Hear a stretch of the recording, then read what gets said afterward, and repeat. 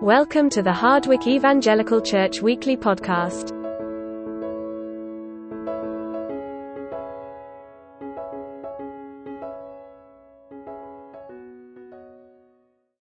Good morning, everyone.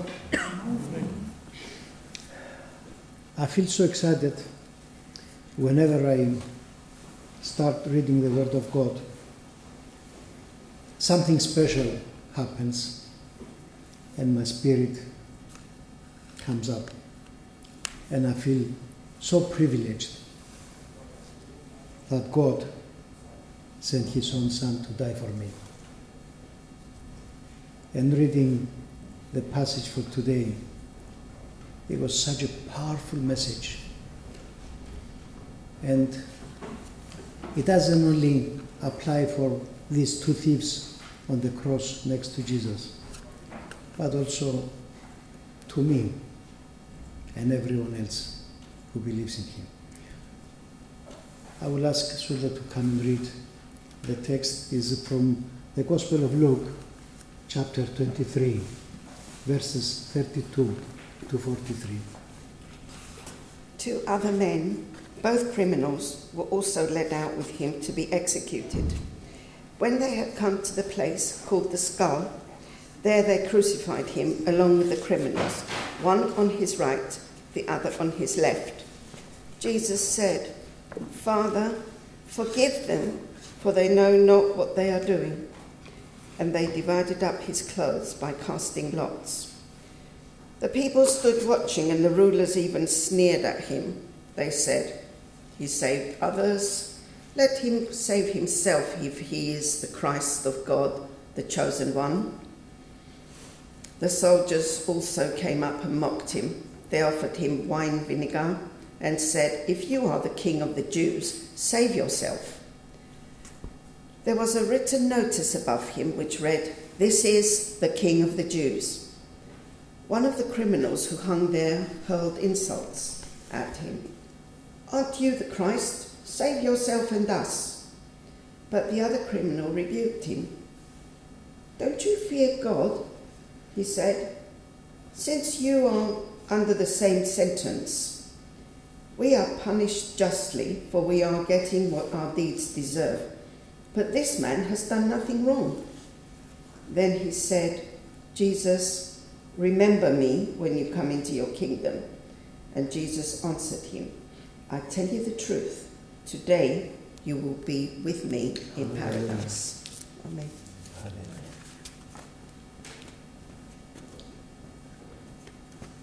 Today you are going to be with me.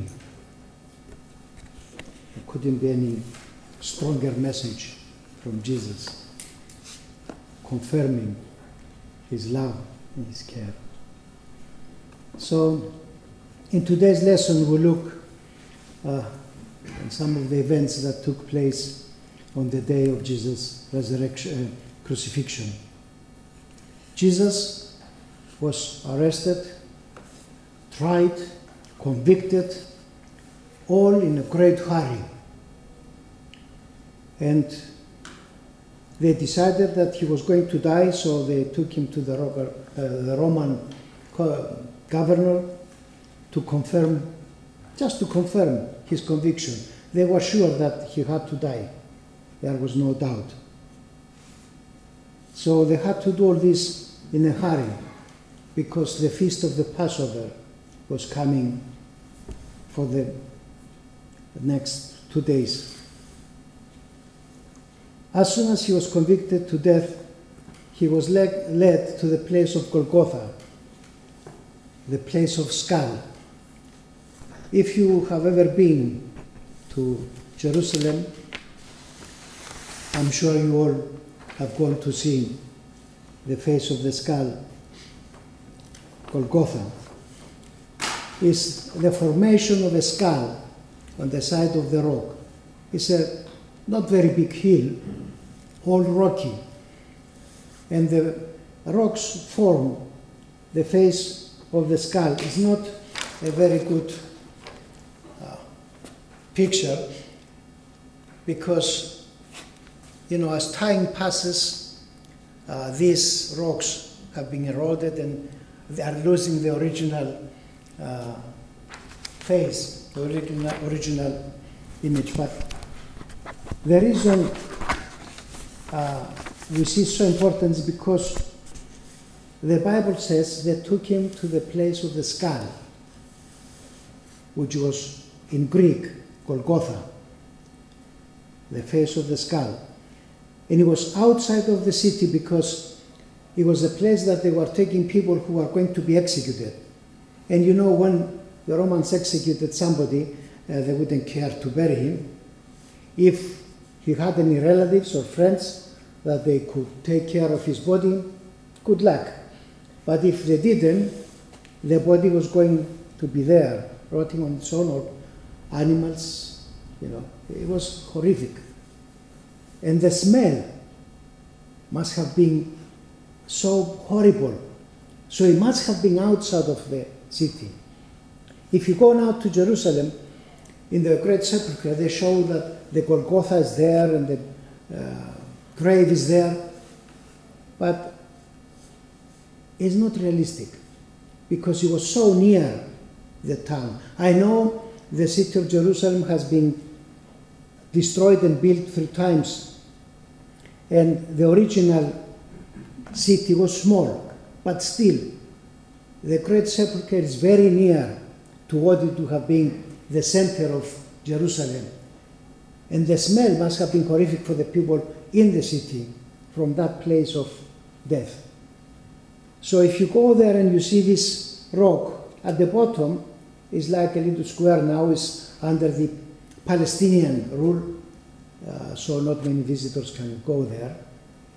But it was a place that it was a great road going through, and it was like a crossroads, and people, it was busy with people going up and down all day.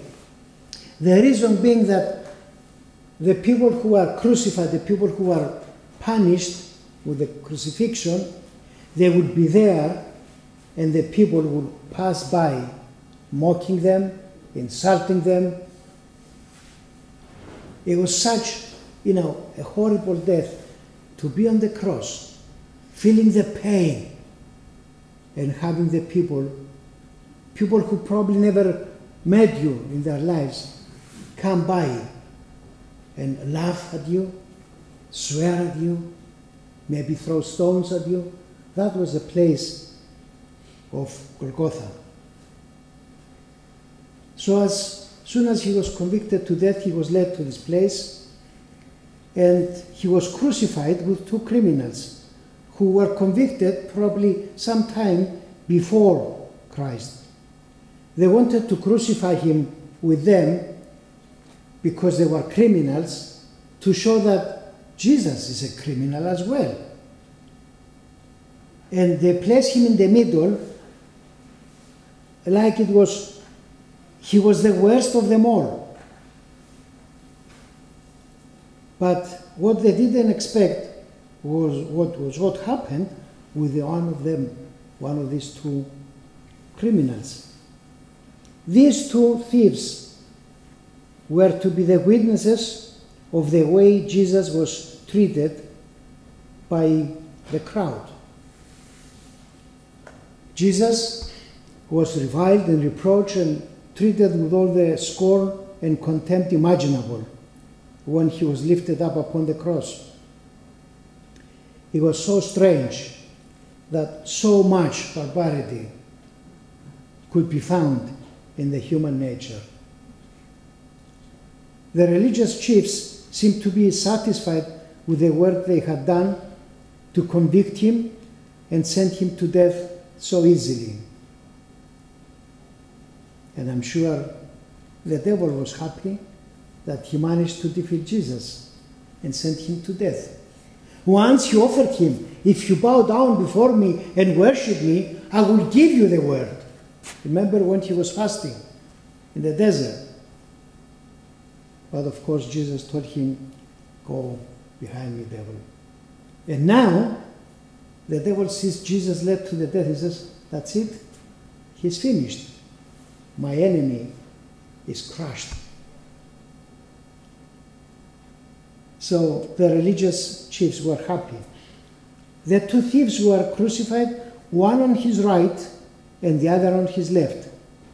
So they were so near the suffering Jesus, and they would be able to hear him saying, "Father, forgive them, for they do not know what they are doing." He was praying for the people who were crucifying him, the people who put him through this horrific experience. He was asking his Father to forgive them instead of probably throw fire and burn them. He doesn't complain. He doesn't curse them, but with pain in his heart because of the actions, he feels pity for them. Surely, they didn't know what they were doing. And as we read in the 1 Corinthians chapter 2, verse 8, none of the rulers of this age understood it, for if they had, they would not have crucified the Lord of glory. But the rulers, sneering at him, they said, "He saved others. Now, let him save himself if he is the Christ of God, the chosen one." Even the soldiers came up and mocked him because they had put a sign on top of the cross in three languages, Greek, Latin, and Hebrew. "He is the King of the Jews." So the soldiers said, "If you are the King of the Jews, save yourself." And the people were watching and joining in the sneering and cursing Jesus. These were probably the same people that Jesus, a few days ago maybe, he was doing so much for them. Healing, feeding, doing so much. And now that was their response for all the good work Jesus had done. And what they were doing now, it was like their thank you to his love and kindness and mercy. How ungrateful they were, and how much pain they were giving to suffering Jesus Christ, the caring, the loving Jesus. But Jesus was true to his word when he was saying in the Gospel of John, the 3rd chapter, verses 16 to 18, that he didn't come to judge, but to save people. If you can imagine somebody crucifying you and you feel sorry for them and you pray for them. Only God could have done that. And this explains his plea to the Father. "Forgive them, Father.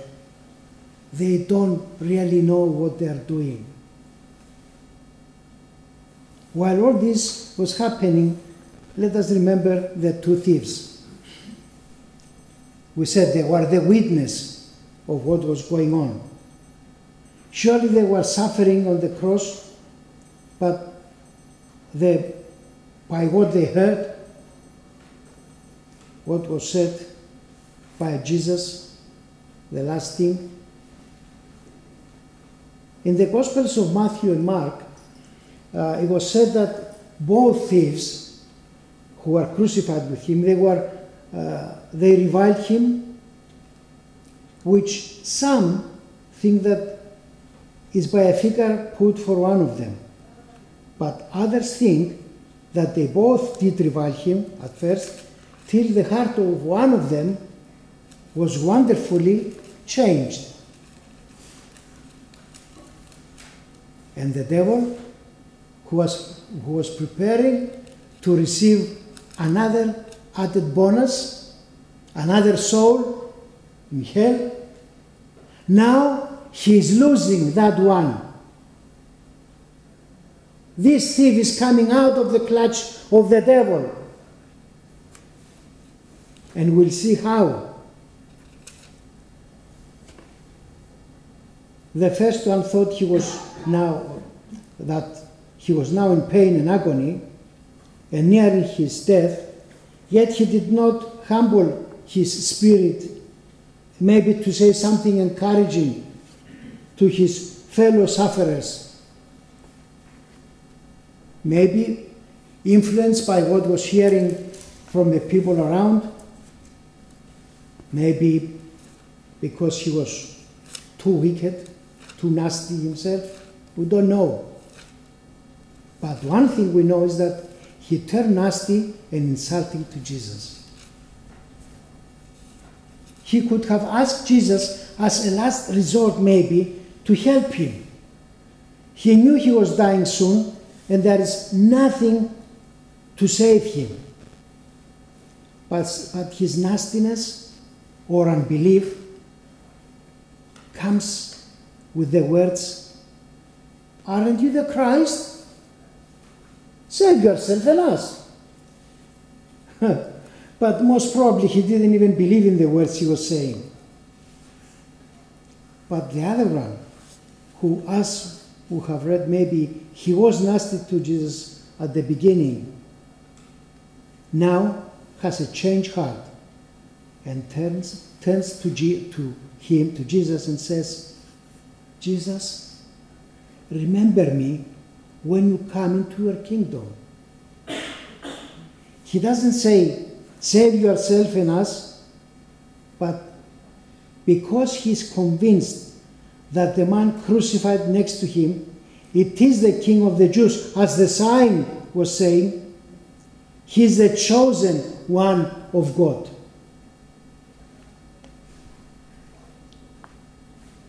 And he will come down on the cross, but not alive for this world, but in a glorified life beyond death and destruction, beyond the powers of death and darkness, beyond the limitation of this human kingdom, but coming to the real kingdom of God. He truly repents and asks Jesus to remember him. He has a humble and genuine spirit of repentance, even at the last hours of his life. And Jesus answered him, I tell you the truth. Today you will be with me in paradise. Today. Soon as you die, you will be with me. He didn't ask to be saved and live in this wicked world. He realized that the kingdom of God, where Jesus was going, it was something much greater, much more valuable than living in this world where misery, death, and pain was so much in abundance. This thief probably has never seen Jesus before, and this is his first and most precious encounter with him, and the last in his life on earth. He takes this last opportunity to ask Jesus to take him with him to the real freedom, the real life. Notice Jesus' readiness to receive this afflicted and impoverished man in his kingdom without any other questions or conditions. Christ doesn't care about his ethnicity, his class, or his culture. We don't even know his name.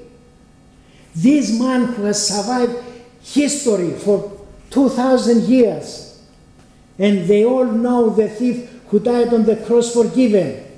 We don't know who he was, we don't know his name, but we know that he was saved by Jesus Christ. Hallelujah.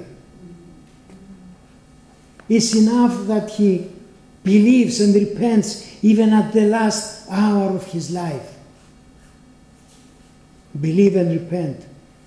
The two thieves had an encounter with Jesus, first time seeing and hearing him. And the word comes asking, Father, forgive them. Forgive them all.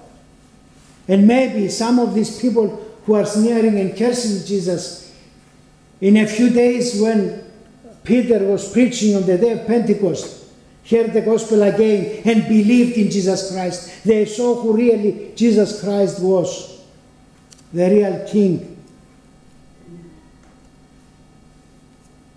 It is the heart's response to such an event. What do we understand from the response of these two people? There is only one decision for both to make. You either decide to believe and surrender by repenting, or you ignore it and refuse to accept Him. There is no middle solution. You either believe and accept Him, or you don't believe and you don't accept Him. For the thieves, it was the last thing. They have to make a decision for their lives. Maybe, or surely, they didn't have another opportunity before. God says, even the last minute, if it is genuine and maybe the only chance while still alive. But for people who had this encounter, ignored it, or refused to act correctly, maybe there would be no more chances. We read in the Gospel of John, in the 3rd chapter, verses 16 to 18. For God so loved the world that He gave His one and only Son, that whoever believes in Him shall not perish but have eternal life. For God did not send His Son into the world to condemn the world, but to save the world through Him. But listen to the warning. Whoever believes in Him is not condemned, but whoever does not believe stands condemned already, because he has not believed in the name of God, the one and only Son.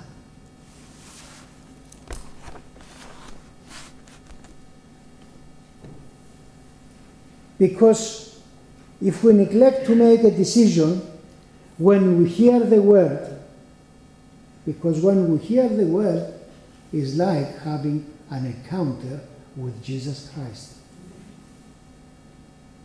And when we hear the word, we have to make a decision, which is, who knows,